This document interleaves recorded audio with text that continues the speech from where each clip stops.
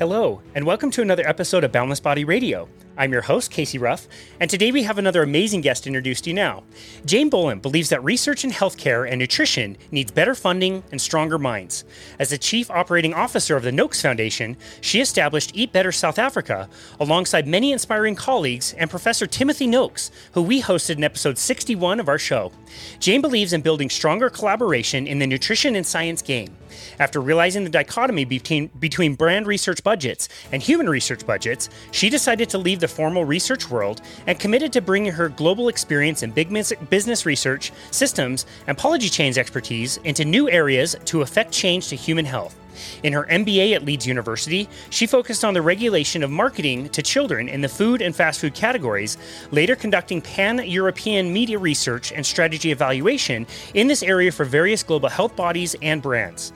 As an extension of her collaborative vision for the future of human health and better healthcare systems, she co-founded the Nutrition Network and has been its managing director since it was founded in 2018. Jayne Bullen, what an absolute honor it is to welcome you to Boundless Body Radio.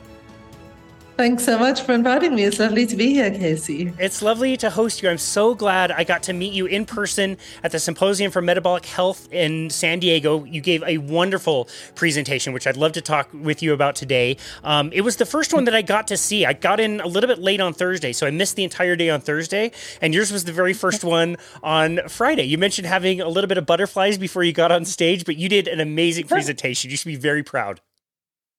Thank you so much. I'm glad you made it. Yeah, straight into the belly of things. You landed in the gut. The best place to start. That's fantastic. I think we take it for granted that we have those sayings. And you mentioned in your talk, like you have that gut feeling. You feel things in your gut. Like that's not an accident. That is by design. There's a reason why we say those things in our daily conversation. Absolutely. And I think it's also important to know that a lot of people lose their gut feeling. So it's like we remember a time where we had that feeling in our gut, but many of us, as we grow older and as we go through life, and maybe it's as our gut and our microbiome deteriorates or is damaged or abused, we actually start to lose that. And I've seen it as a mother. I've gone through this journey with my son where I see how actually visceral and communicative the gut is. And particularly in children, it's like when there's anxiety or when they're not feeling right about certain things, they showed up he shows it up in his gut. So he'll have tummy pain. He won't say like, I'm nervous about this. He'll have tummy pain or he'll have an actual symptom that's very, a real GI symptom. Yeah. So it's beautiful. The guts actually do know. Yeah. They've always known. And we forget, and we've done things to them that have taken us away from their absolute intrinsic and alchemical ancient wisdom that they offer and represent to us as human beings. Yeah. They are the all-knowing organ, the all-knowing system of the body.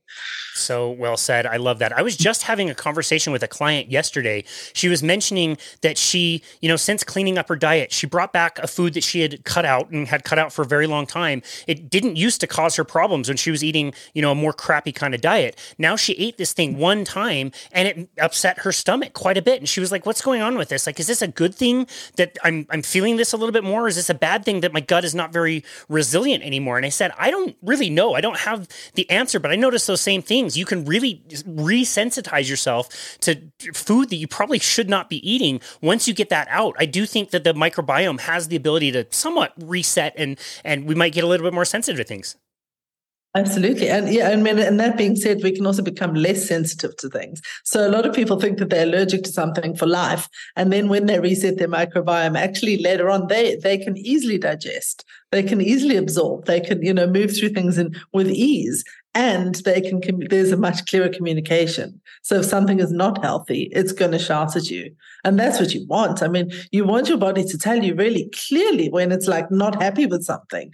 That's what you want your body to switch a fever on very quickly and to burn whatever it is that's come into it. You don't want it to kind of be the stagnant flat line that's not communicating with you. So communicative gut is amazing because if you can actually listen to it and hear it, and if it is actually healthy enough to communicate, then you're good to go because you can just listen to your gut. You can just trust it. You can eat things and go, is this healthy for me? It's an obvious, and that's what I tried to talk about, or I tried to bring into my talk, was there's a lot of science, of course, but the truth of the gut is, and that's, the microbiome is so individual. It's not like genetics where we're all 99.9% the same. We have that 10% overlap, but we are 90% different. So my microbiome and yours is 90% different.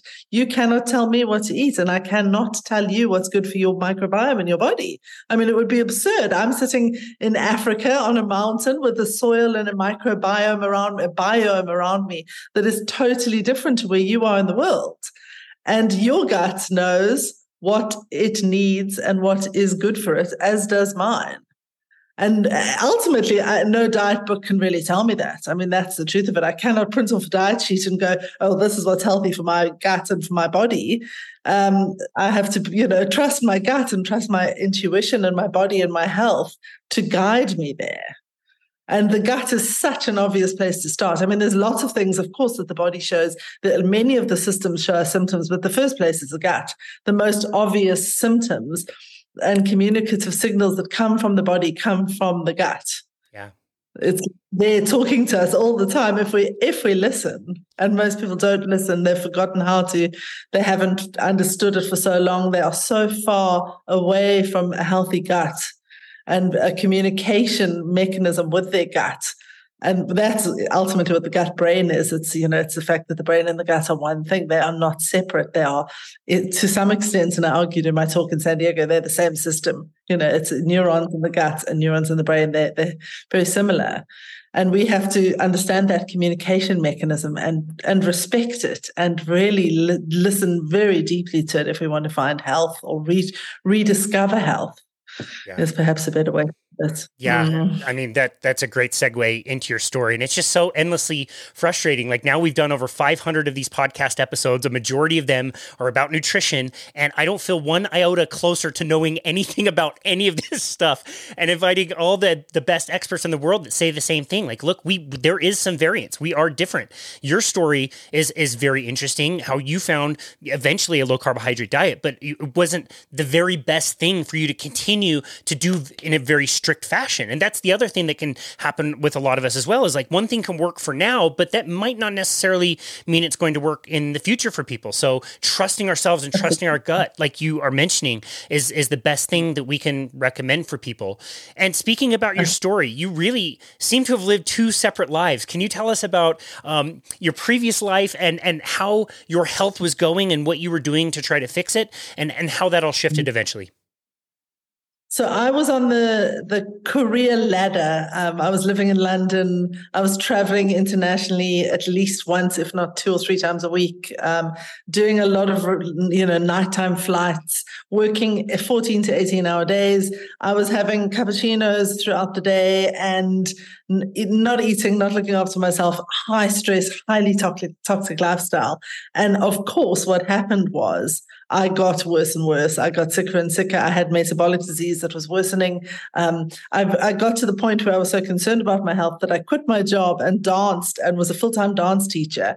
And my insulin resistance got worse and worse. I was traveling the world at that point, studying dance and staying in these sort of organic vegetarian communities and living what would be on paper like the healthiest life at that point, and still getting sicker and sicker.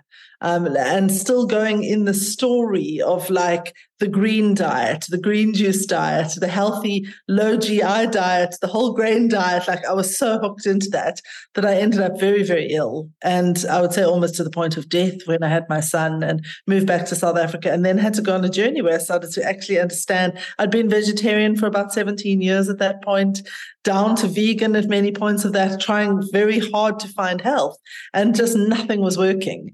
Nothing was helping me to figure out that I was eating a very, very loaded carbohydrate diet. And it wasn't the refined carbs and sugars that many people eat. So, we get a lot of people that are having like 8 liters. I met a lady the other day who's drinking 8 liters of Coca-Cola a day. And I was never that person. I was like the whole grain, organic, grass-fed. Everything was so organic and so healthy, but it was laced with carbohydrates and with hidden sugars. And it was making me sick. It was making me diabetic. So I sat and cried and I ate a steak and prayed for the animal spirits and did all the things that I thought I would never do again and found a way back towards health. And that's very much still a journey for me. I think I did to a large extent permanently damage my metabolism over those years. But I found energy and vitality again through cutting the carbohydrates and starting to eat a low processed food, unrefined diet again, to just really go into a journey that wasn't about like green smoothies all the time and juices, and it was much more about animal products and getting the proteins I needed and the fats I needed. And then from there, I reached a place where I could start to listen to my body for the first time in decades. And maybe even my whole life to some extent. I started to go, oh my goodness, I've got, is it normal to have heartburn? Well, no. We've become so used to the fact that there's heartburn medications just right there with the foods, that it's become part of our diet to take all of these, from sort of laxatives to it's heartburn medications to everything in between for the gut. It's the most common source of medication that's don't even need a script for it. It's just there. It's like part of the food system almost. And that's not normal. It's like if we're taking anything, if we're having any symptoms, whether they are on the low end of the scale, like bloating and constipation and diarrhea and heartburn and any of these things, those are the signs your gut's telling you, like, there's a red flag here.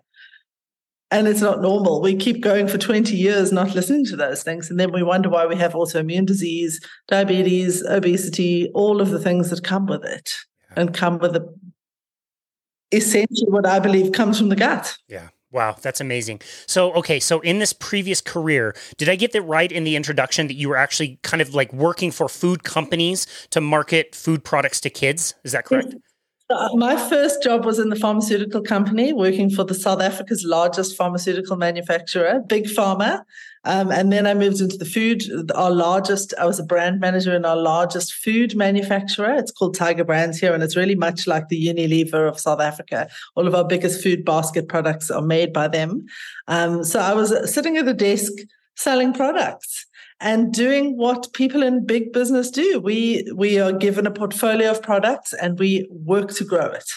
That's what we do, So to be in that and to understand how massive the budgets are and how brilliant the research is in the private sector.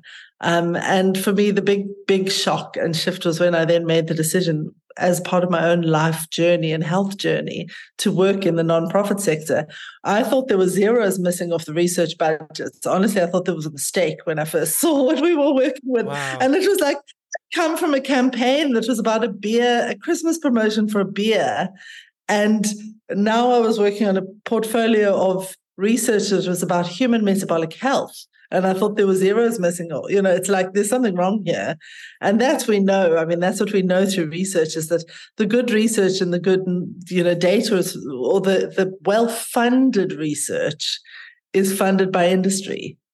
And it's targeted. So that's what the work that I've been doing for these years since then has been trying to bring in brilliant minds and bigger budgets into where we need them, which is in the area here that we're working with. There's always the same story. It's like, where's the data? Where's the data? We have to have massive, cohesive studies that are funded properly, recruited properly, analyzed properly and presented carefully and well that show what we know and that we're trying to achieve and that demonstrate the change that's needed in the food system and in the food pyramid in order for us to actually even have a chance at reversing the chronic disease pandemic, or I would even argue survival at this point. Yeah. Wow. No, that's so interesting. And that's such a good point. It's sad that we need good marketers like yourself to be on the side of healthy food, but it's true. And, we go to San Diego, we're in this giant room with hundreds of people who are all bought into this like low carbohydrate message, and you get the warm and fuzzies and it's amazing. You get to hang out with all these amazing people. And it's a huge group. And then you walk right outside of the conference center and you realize, oh, yeah, okay, we're nowhere close to where we need to be. We've got a long way to go. And I guess I've got a question about just your own personal experience. And you haven't been there in a little while, but maybe you can just say, kind of what it was like. We've had guests come on our show saying that food companies in particular really have taken the playbook from marketing cigarettes and used that same kind of playbook to market food in particular to kids. Did you notice that kind of thing going on? So I haven't been to the States since 2019. And I mean, look, it was always a different ball game. The way that products are marketed and the way that food is sold in the USA is very different to a lot of other countries. And certainly here in South Africa, there's a different approach. But to see the shift from, thanks to COVID in the last 4 years, it was startling to me, because it seems like what's happened is that categories have been imploded entirely. So it's very hard as a consumer, and that's of course done by design, to differentiate between food products, natural food products, processed food products, supplements, and medication. They're all sold together in an almost non-discerning way, and it was very disturbing for me to see how far that's gone in the last years since I've been there. It's like the category seems to have imploded. There seems to be less control, not more, around what is marketed to children and how. It's shocking. And what I noticed as a consumer is that it was much harder to get sugar-free foods that didn't have a very sweet taste to them. And in some instances, I spent $8 at a place in San Diego because the guy promised me that it was a sugar-free hot cacao drink, and I had to throw it away because it was so sweet that I couldn't even drink it. It had at least 6 teaspoons of sugar. So there's some kind of confusion around what is sweet and also what is healthy. And it seems to have merged. And there are people like yourselves and like the guys at Low Carb USA that are doing such an incredible job, but the impact hasn't reached the average consumer out there that's walking through Walmart with a trolley and is, making quick purchasing decisions. And that's where packaging laws and regulations around marketing to children seem to have been lost. It seems to have been deprioritized. It's like certain things shouldn't be sold as breakfast cereals if they are not breakfast, like Pop-Tarts. Why are they being sold in the breakfast category? Why are they there with Kellogg's? And there's so much confusion. So from a top-down aspect, it's like there's so much work to be done. But ultimately, the bottom line, and the only way that we can do this as consumers, is to just look after ourselves. And to make these radical choices that we have to make around, you're an example of that. You've said, I'm going to eat in a totally different way and totally defy the food guidelines and the policies to find health. Yeah. And that's what we've had to do. We've all had to do it. We've, at Eat Better South Africa, which is our program here for underserved women in communities, local communities, we just tell people how to eat so that they don't need to be on their medication. It's very simple. It's not like rocket science. It's just we give them the knowledge that gives them the empowerment to change their lives. Yeah. And it's not difficult to do when you know it and when you see it. It can't be unseen. Yeah. So I guess our job is to find a way for this to be seen by enough consumers so that we actually change the way that food is manufactured. Yeah. If we stop buying the unhealthy foods, they will no longer be on the shelves. If we demand healthy foods and we insist on them for our children and we only buy those things, that is what will be there. Yeah. So we have to take responsibility as consumers, I think. Yeah. No, and I love the title, Eat Better. You didn't call it eat perfectly all the time and be super strict. You just said eat better, like take a step in the right direction. And, I've done really well for the last 4.5 years on carnivore, so I don't typically go into the middle part of the grocery store. I usually go to the clearance meat section and find whatever looks good and tastes good or whatever. So after not going to the middle of the store a few weeks ago, I decided I'm just going to kind of cruise the aisles and see what's there. And it's shocking to see brands of candy are now in ice cream, they're in cold cereal, they're in the Pop-Tarts that you mentioned, they're in granola bars, they're on every aisle, and it's brightly colored, and it looks amazing. There's normally cartoon characters. Like, I don't understand yeah, totally. How people have a chance in that world is beyond me. And you're right. Like, the consumer level is where we need to start, and getting this message out there will help. I'm curious, where did you find out about a low carbohydrate diet, which is exactly the opposite of what you'd been taught, what you've been doing your entire life? And what was your reaction when you started living that way and started getting better? So I did the Atkins diet long before Banting in South Africa became famous, and it worked well for me. But at the same time that I was on it, I lost a sister to cancer, and that made me go into fear mode, and I abandoned it totally and went back to a very plant-based diet for many years, and then saw deterioration. And then when I joined the Noakes Foundation, I was eating kind of an average carb diet. And in the first week that I was at the Noakes Foundation, Donnell O'Neill and Sami Inkinen were in South Africa launching Serial Killers 2. I don't know if you've seen that, but it's a brilliant documentary. And I watched it, and we had a conversation afterwards, and I said to my fiance on the way home, I'm done. I'm not eating carbs. And I literally didn't eat a single carbohydrate for about 4 years after that. I was under 20 grams of net carbs a day. It was amazing for me for a long time. But then I needed to bring in some carbs again into my diet, and I needed to start listening to my body and changing the way that I ate. And that's how we go through life. We change as we go, especially as women. Our hormones change, our life circumstances change. We have to keep listening. We have to keep changing. We have to keep bringing in things that are working for us. We have to explore diversity, whether it's, in our diet and in our microbiome and in other areas in our lives through the biome that we're exposed to. We have to keep changing, and we have to keep learning.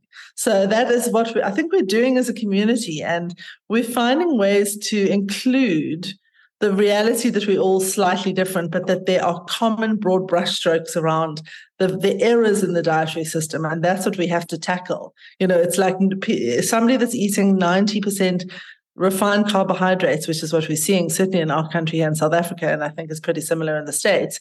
You cannot argue that it's a healthy diet. It's like, no matter how it's constituted, it's just, that is not a diet fit for human health, and that has to change. And within that, there are many ways that you can do that. And you can do it in a way that you find out what's right for your body and your biome. And that's so important. And it has so many legs to it. When I was at the height of my vegetarianism, I was like one of those really, confident. And I believed that like everyone that ate any meat was going to, die and their guts were rotting. And I was going through some old boxes of my mom's, and I found this old meal plan that my grandparents had. It was a menu from a dinner that my grandparents had been to. And it was like meat. It was a 10-course meal. I think even the dessert was like a meat of some kind, wow. Like a sweet meat. It was amazing to see. It was like, okay, well, this is where we come from. This is where I come from. It's only a couple of generations back. But, we all know when we look on the ancestral journey of where we've come from, that we're not eating a diet that's right for humanity and that's fit for human consumption right now. Yeah. And the work that we're doing and that I'm doing is to bring that back. So it's to bring it into healthcare in a way that doctors and nurses and dietitians start to include alternative perspectives and start to bring in a more comprehensive, non-allopathic medicational approach to the treatment of chronic disease, and which is ultimately, we're trying to move away from the discussion around disease and say, well, what does it take to be healthy? We don't want to be not sick. We want to be vibrant, healthy, and alive. And that's where we're hoping that humanity can be heading. But when we look at the numbers, it's not really great right now. Yeah. It's like we have to make these radical choices that are rebellious to be healthy and to live a vibrant life, which is our birthright. Yep. I love that. That's such a great point. It's always interesting when you see like menus from the Titanic or whatever, that's very, very meat heavy. That's what we would have wanted. And it's not only that we wanted the meat, it's that you have to remember that a lot of plant foods would not have been as widely available as they are now. If you lived in a northern climate, you couldn't eat mangoes. Now you can. All of that has changed in the context of how we get our food and how we produce our food. I'm really curious. This always makes me curious to know. I believe it's a little bit more complicated to do a low carbohydrate diet with women than it is for men. That's just based on my experience. How does a female know if she's maybe pushed a low carbohydrate diet a little bit too far and she needs to start reintroducing some carbohydrates back into the diet? And what does that look like? So the first thing I'm going to say is that if you listen to your gut, it will normally tell you. So that's one of the big things. It's like, is your gut really healthy? Or are you having to do things around to have like a very healthy, a bowel movements at least once or a few times a day, ideally? Are there signs that are coming from your body that are telling you that there's something wrong, like actual pain or niggles? Or, kind of different noises or feelings that are coming from your digestive system. Those are all things that are direct communication tools. And then beyond that, of course, not everyone, as we talked about earlier, not everyone's guts are actually aligned in a way that they can feel. So we don't necessarily even feel pain or feel the discomfort anymore. We can be so far from the connection to our actual gut and our bodies. Well, then it's like, are you actually feeling good? So it's very obvious. It's like if you're eating a diet that makes you well, you should feel good every day. You should have energy. You shouldn't feel like crap when you wake up in the morning and need to mainline coffee necessarily to actually wake up.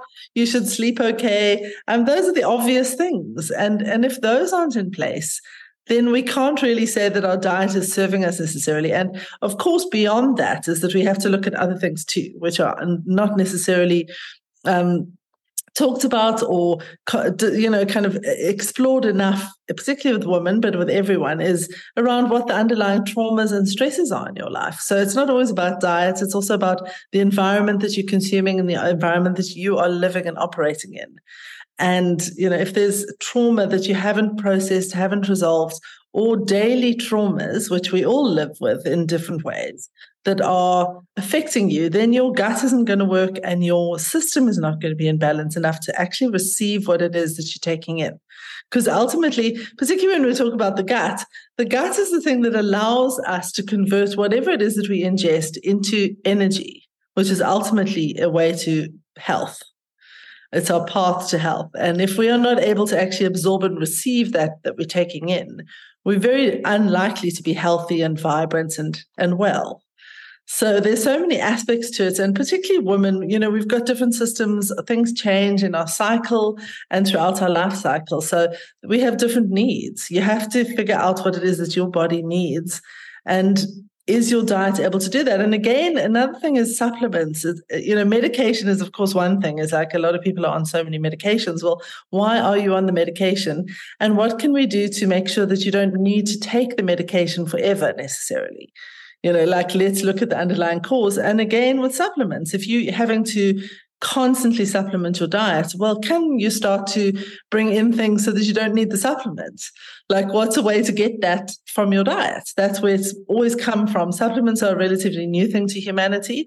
We haven't lived on supplements throughout the history of humanity and civilization. We've lived on the food from the ground that we eat from should feed us and should be enough for us. So how do we get back to that? Yeah. And it's not always easy. Not always easy. There's a lot of things missing from our soils are depleted, our systems are depleted. So we want to have plasters, but not permanent plasters. Let's all work. Let's find ways to get our bodies back into a homeostatic health. Yeah. Yeah. And well, you mentioned trauma, and I remember you talking about some of your own traumas that you were dealing with. And part of that was cultural, right? Just being in South Africa carries with it a bit of kind of cultural trauma as well. Can you talk about that a little bit? Absolutely. So I went through a period where I was exposed to violent crime that actually was a very big life trauma for me. But over and above that, in South Africa, at least 1 in 3 women have been raped and or sexually abused in childhood. And there is an environment that is quite high in trauma. So, we have a high crime rates. We have one of the highest murder rates in the world. We live in an environment that is a very, very high poverty environment. And so what we live in is a culture where there is a lot of trauma that is endemic in our society here. And that's not to say that, first world countries don't, and people that live in first world environments don't suffer from constant trauma and from other kinds of trauma. So I grew up here in South Africa and had a very, very privileged, lucky childhood and life, and was never really exposed to anything bad. And then I moved to England to study. I was doing an MBA in the north of England, and I was exposed to like more crime in the years that I lived in England than I had in a lifetime in South Africa. I mean, there was the London bombings happened while I lived in London. There was a huge amount of violence and societal crime in the north of England where I studied. So and then there was just the average trauma of like actually getting on a train to work and living in a big city, and those things are immense to the actual human nervous system.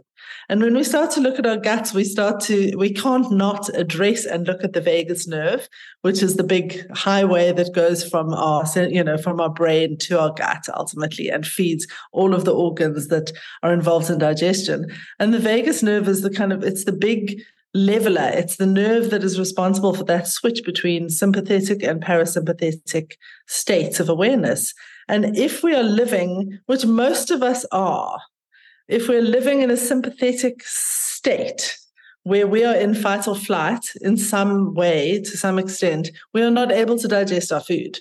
The body does not digest food when it is adrenalized and when it's in a sympathetic state. We are designed not to digest. The blood actually, physiologically, the blood flows away from the intestines towards the extremities of the body.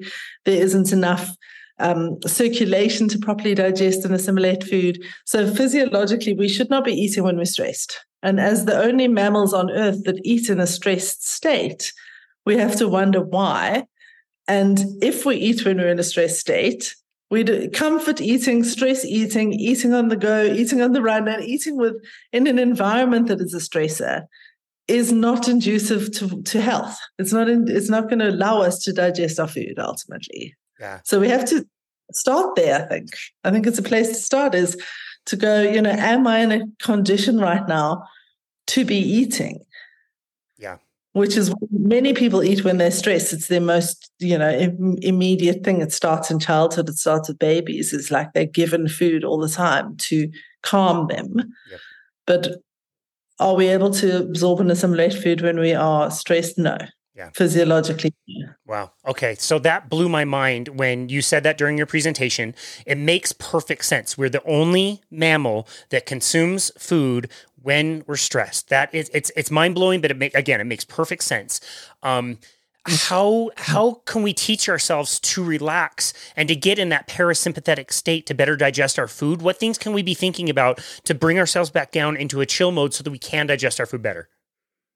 So the common things which are evidence-based, so it's not like I'm not sort of telling you to go on a yoga retreat for 3 years in the Himalayas, but breathing, conscious breathing that connects and goes beyond the diaphragm. So when we start to actually breathe into our bellies and deeper, instead of just shallow breathing, we are connecting and actually moving the gut system, the digestive system. So if you don't take a deep breath, you actually don't bring movement down all the way down your torso or your abdomen towards your bowels. So one of the great things that one can start to do is to just breathe deeply and consciously and to take some conscious breaths before you eat. But then throughout the day, there are anything that alleviates stress is what you need to be doing. So for you, it might be going to a jiu-jitsu class. For me, it's going for a walk in nature and in the mountain, and it's doing things like yoga and meditation. Those are known, any movement and exercise is known to support stress. Some exercises less than others. So, something that is quite high intensity doesn't always support a sympathetic nervous system for somebody that's been through trauma. So there's some exercises that are more conducive, sort of a slightly lower intensity exercise range. And then many, many other things. So there are so many techniques from somatic to meditative to everything else that can really support the vagus system, the vagus nerve. Other things that are known to support it are things like cold water plunges, actually just putting cold water on your face. And there are a lot of techniques that activate the different points of the vagus nerve. So, we know the actual channel and route that the vagus nerve takes through the body. And there are many, many techniques that you can use. For me, yoga is one of the most useful because it uses the entire movement of the spine, which is ultimately the same track or kind of highway that the vagus nerve takes. So I find if I just do a couple of minutes of yoga, and in particular some things like anything that moves and twists and supports spinal movement tends to talk to the vagus nerve and support moving into a parasympathetic state.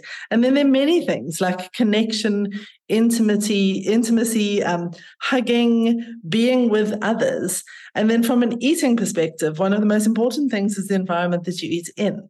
So if you're eating around, if you're eating on the go or driving or in public transport systems, which is what many people do, you're not going to necessarily be relaxed. But if you're eating in an environment with people that you feel connected and positive to experience, have positive experiences with, not with people that stress you out, rather than eat around, like sit in silence in nature, that's a really, really good one. Eat with pets. I'm not saying like on the floor with your pets, but in the environment with animals. Anything like that is conducive towards a more assimilative experience of your digestion. And that's what we want to move towards. We want this genius mechanism that connects our, the kind of external world to our interior, ultimately through a cling film width of a membrane that allows food to go to pass through a membrane into our bodies and become energy and become the life force that feeds us and takes us through this life. It's a very genius thing. And to do it in a conscious way where we are able to absorb the food is the most important thing. Yeah. So we have to look at that. We cannot ignore it and say, I'm just going to eat down this protein shake on the way to the gym driving. Well, I would be surprised if you have found optimal health doing that. Yeah. But maybe some people can, Yeah. Certainly not in my experience. So I've been able to eat them. I've eaten the perfect diet and found that my health hasn't improved because I haven't been looking at the way that my nervous system interacts with my gut and the way that my mind and body are connected and need to be fed simultaneously and in a healthy, vibrant, life-giving way. Yeah, no, that's so good. Just to reiterate for the listener, Jayne did not tell everybody to go eat pet food with their pets. She said, have pets around different things. Don't get confused. That's not what she said. And I've noticed... Eat your dogs. There you go.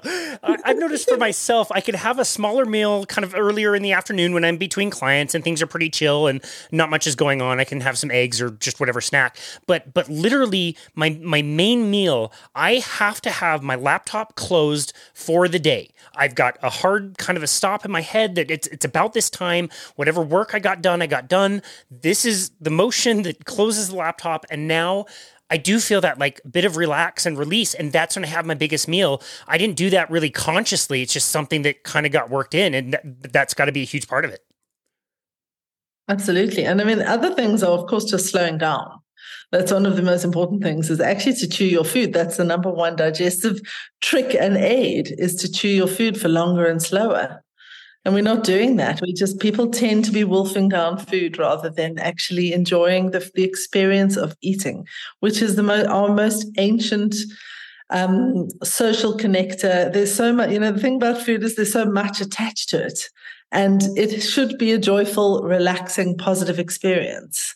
So to be super stressed about what you're eating and the macros and the micros and exactly like the scientific aspects of food is useful if you are really on if you're diabetic and you're like really going for something super strict for a short period of time. But the ideal situation, and that's what we address quite a lot in mind body medicine, is to find a relaxed, comfortable, healthy relationship to the food that you're eating. So that is, to be well is to be healthy, it's to be balanced, it's to be joyful in your experience of the way that you prepare food and connect to food. So that is, of course, that's ideally either growing or rearing your own food if you can, or at least being connected in some way to the food that you eat. And rather than this kind of modern world that we live in where we just everything's packaged and we just kind of totally disassociated. So we're seeing children that have a more. We know that Ronald McDonald has a higher brand recall than Santa Claus or Father Christmas in the world globally, for example. So more children know him. That's where we're at. It's like the children don't recognize vegetables anymore because they've never seen a vegetable and cut it themselves, and we are disconnected in ways that are disserving of our humanity and our origin. Yeah. And the microbiome is, of course, it's made of bacteria and fungi and things that are very, very ancient. And it requires a connection to nature and to the actual physical earth, which is where the microbiome comes from, is the actual earth. And the sort of earth or the biome of our mothers at birth, ideally. And if we're so disconnected, we're eating in very sanitized environments where food is no longer actually showing vibrancy or presence of the kind of bacteria that we require to survive and to reach health. Yeah. Wow. Yeah. Well, that's super interesting. You had some beautiful slides in your presentation about some of those open markets where people were touching all the food and everything was a little bit dirty and not totally sanitized. And these cultures around the world, they don't break things down the way that we try to. They don't identify the micros and the macros and all the things that we like to do. It's culture. It's sharing, which is exactly how we would have evolved. Like, maybe you have a bit of stress earlier in the day as you're going out looking for your food. You're going to hunt, you're going to gather, but once you get it, you have enough that you can then share with everybody in the group. And so that does kind of support that sympathetic and parasympathetic state that you were talking about. You had some fascinating information about the microbiome. We've mentioned the vagus nerve. You already mentioned that the brain and the gut are one and the same. How literal is that? So our gut is made up of and interconnected to something that's called the enteric nervous system, which is basically a map of neurons and nerve pathways that come out of the vagus nerve. So the vagus nerve comes down from our brain. It wanders through our abdomen and across most of our organs. I've got a brilliant picture of one that I usually share. And then it turns into kind of an incredible little almost like a capillary network that is enmeshed in the small intestine, and that is, and the other parts of the intestinal tract as well, and that is how the communication goes. So what we know is that up to 90% of our serotonin receptors are actually in the gut; they're not in the brain. So if our brains aren't, if we're struggling with serotonin absorption presence, if we're on things like SSRIs, we've got to start to look at what's actually going on in our gut, because what we now understand and what science is now showing us is that mental illness is usually gut illness. It's one and the same thing. So this super neural system and pathway that connects our gut, that's why it's called the second nervous system, or the gut brain, the enteric nervous system, is directly talking to and constantly communicating with the brain. And that's what tells us what our body needs ultimately.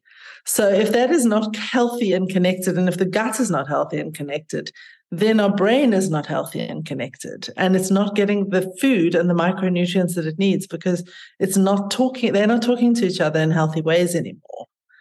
And that's so important. It's like our gut and our brains ultimately are one and the same thing. And we've made this distinction. We have our gastroenterologist and then our psychiatrist, and they're like looking at and whatever else we've got, all these specialists that are very siloed, they've stopped looking at the entire system in the body. So when you go to your gastroenterologist and they put a scope down your stomach and they tell you that you've got whatever's going on in there, and then they put you onto the medication related to it, they're not saying to you, well, what's happening with your mental health? And vice versa. So very, very few psychiatrists, there are a couple now that are saying, okay, well, what's happening with your digestive health? You've got these mental health problems, but what about the other systems, and what are the problems going on? Are they communicating with each other? And how can we bring back that communication? And this is where the vagus nerve becomes important, and why so many people are so passionate about it is because it's that nerve, it's that connector between the gut and the brain ultimately. And if we can reconnect the gut to the brain and remember that they are actually the same thing, and that they are these genius mechanisms that have, and the other thing that's really amazing about the gut and the brain is that they're the two places, there's a couple of places in the body, but particularly the gut and the brain have these barriers, these tight, thin barriers. So there's the blood-brain barrier and there's the gut-blood barrier.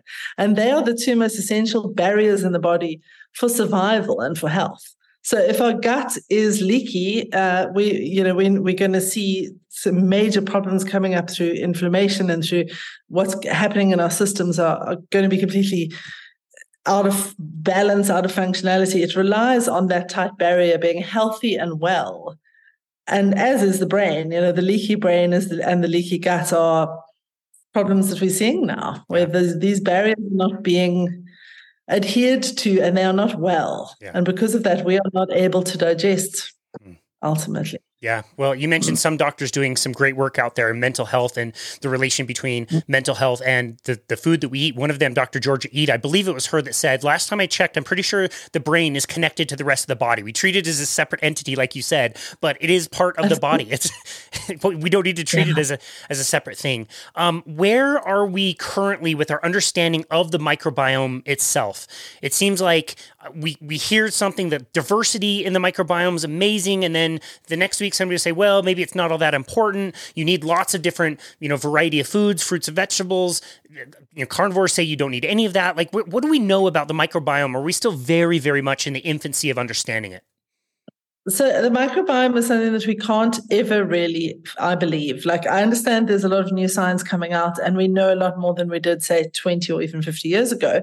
But we cannot understand and map out the structure and how the microbiome looks, because it is so diverse and unique. And that's the reality. It's like this patch of soil here that I have on my mountain, and the patch of soil 2 kilometers away, and then the soil that next to where you live.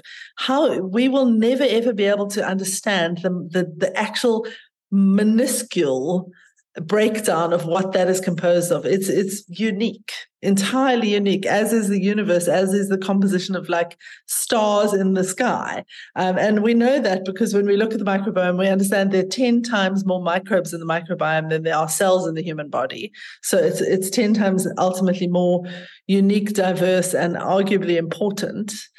And we just cannot understand, we'll keep going forever. And yes, there is a lot of science that like breaks down. Someone came to me after my talk and she had an amazing test with a beautiful pie chart of the exact composition of the different microbes in her microbiome with like 60 different details. And she was asking me for advice on it. And it's like, these things are really important, but we don't want to test too much when it comes to the microbiome, because we want to just allow it to communicate better with us. So it's like if you're eating a good thing to do is to do a diet that eliminates many things and then slowly bring them back in. And that's what a lot of integrative doctors and functional doctors do these days, is they put someone on a very restrictive diet for a while, if not a fast. And then they say, right, listen to how your body feels when you eat the egg or the piece of bread or the butter, whatever it is. It's like, it's very common sense. So we can over-medicate and we can go into the science very deeply if we want to. But ultimately, our journey as a human being is to understand what this microbiome is that this body is made of and how we can feed it healthily in a way that's going to give us the best possible outcome, which is hopefully a healthy, long life, if that's what we want. Yeah.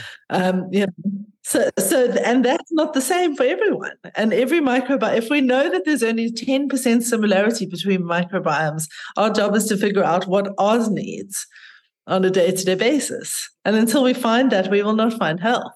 Yeah. We'll just keep going forever through the science. Yep. Well, your research on the gut and its relation to all of this stuff, including the brain, is absolutely wonderful. Your presentation was amazing. Is there anything I haven't asked you about the gut and its importance in health before I ask you about the Nutrition Network? So I think the gut, what I want to say about the gut as well is that I went through that phase where I read every study, and I'm a big science reader. So I was like reading every study, and I was determined to eat the perfect diet, which was, every food group that you look at, you find the pros and the cons. You can find the study on everything. And I went through a stage where I was, to be honest, I was basically eating like broccoli, lettuce leaves, olive oil, and eggs. And then I found a study that made olive oil seem like it was less healthy. And it was like I kept limiting myself more and more to the point that it became almost unmanageable. And then my health took really a serious knock because of it. And I had to just change my approach to things and to like expand my repertoire and my horizons and have more fun with it and be more experimental and take myself less seriously. And I think that's important. We get very serious about our diets, and our guts they are unique, extraordinary things that we have to allow the opportunity to communicate with us. So it is actually communication 101. It's like, what is going on here in my body? And then what can I do to respond to it? Like, do we talk to ourselves? Do we talk to ourselves? Do we talk to our guts and listen to them? Or do they listen to us, and do we respond and change? And that's how the nervous system works. It's like it's always talking to us. It's telling us things all the time. It's telling us about environments that we're not comfortable in. And we override those things constantly because the modern world tells us to put other things before our health and our guts and our intuitive feelings. So we know what we need ultimately. Yeah. We just have to find a way to start to listen better and experiment better to allow the feedback loops to come in. I love that. Yeah, I love that. You've given us so many good practical tips and tricks that we can bring more of that into our lives. So I really do appreciate that. Tell us about the Nutrition Network and tell us what your mission is and what your priorities are. So we started off wanting to train 30 doctors in South Africa because we didn't have people to refer people that were on our programs to when they had medical conditions. And we now have trained over 7,000 healthcare workers around the world. We're in over 120 countries. And we basically, our mission and our dream is to change healthcare one practitioner at a time. So understanding the impact that healthcare workers and coaches now have on patients and how they have through this network that we've built, we believe that we do have the potential to change the world for the better. And that's through one practitioner and then one person and every meal that they have at a time. It's like, how do we actually educate people better? How do we support them to come off chronic medications that they've been on for decades that are just making them sicker? How do we reverse chronic disease? Well, it's through healthcare. It's through the actual practitioners and the people that work with them, to coach them in particular.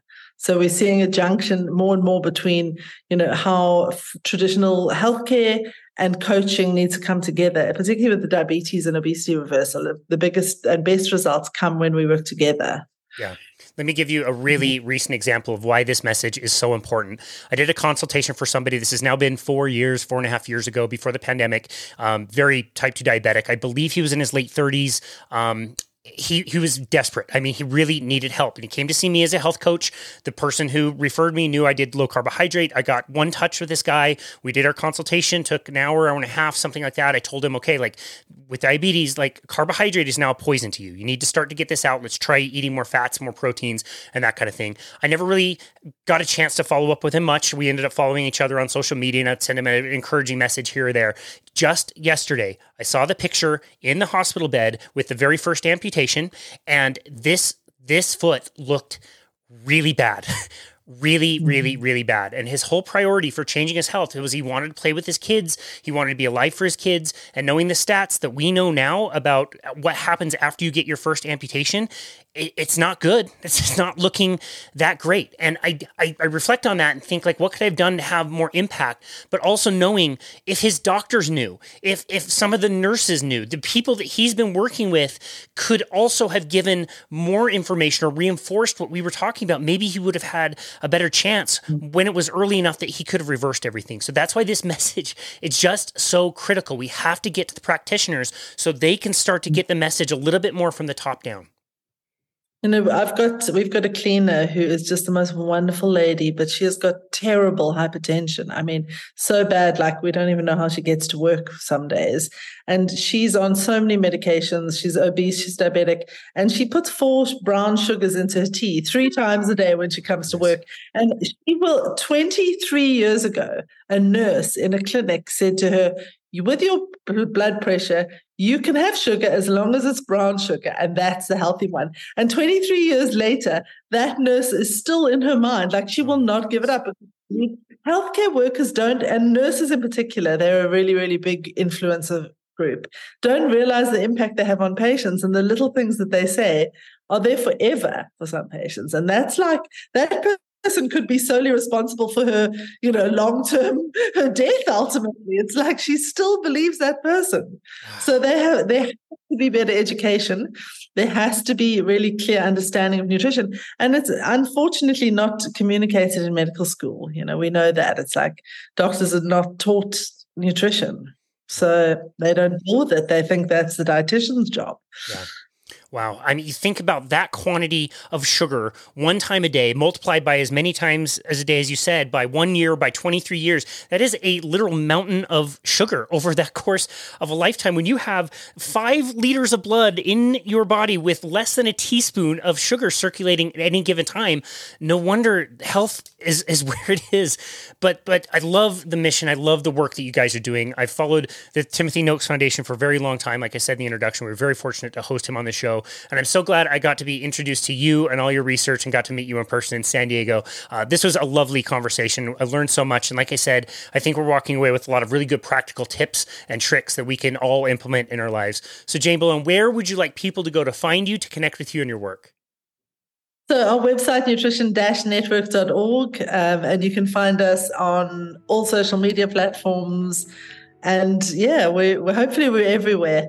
We should be easy to find. Absolutely. And being the marketer that you are, you're a big part of that and pushing that message forward. And yeah, there's too many of these stories of people that haven't found the right information and have really suffered, and the people around them who've suffered. We're in a bad place. And so to get this message out any way that we can is so critical. And you're just such a big part of that. So Jayne, thank you so very much for all the work that you do. Thank you for your wonderful research and presentation about the gut and the gut health. And thank you for taking time to be on our show today. We really appreciate you. Thank you so much, Casey. It's lovely to be here and to get to know you a bit better. Yeah, it was lovely to host you. And this has been another episode of Balanced Body Radio.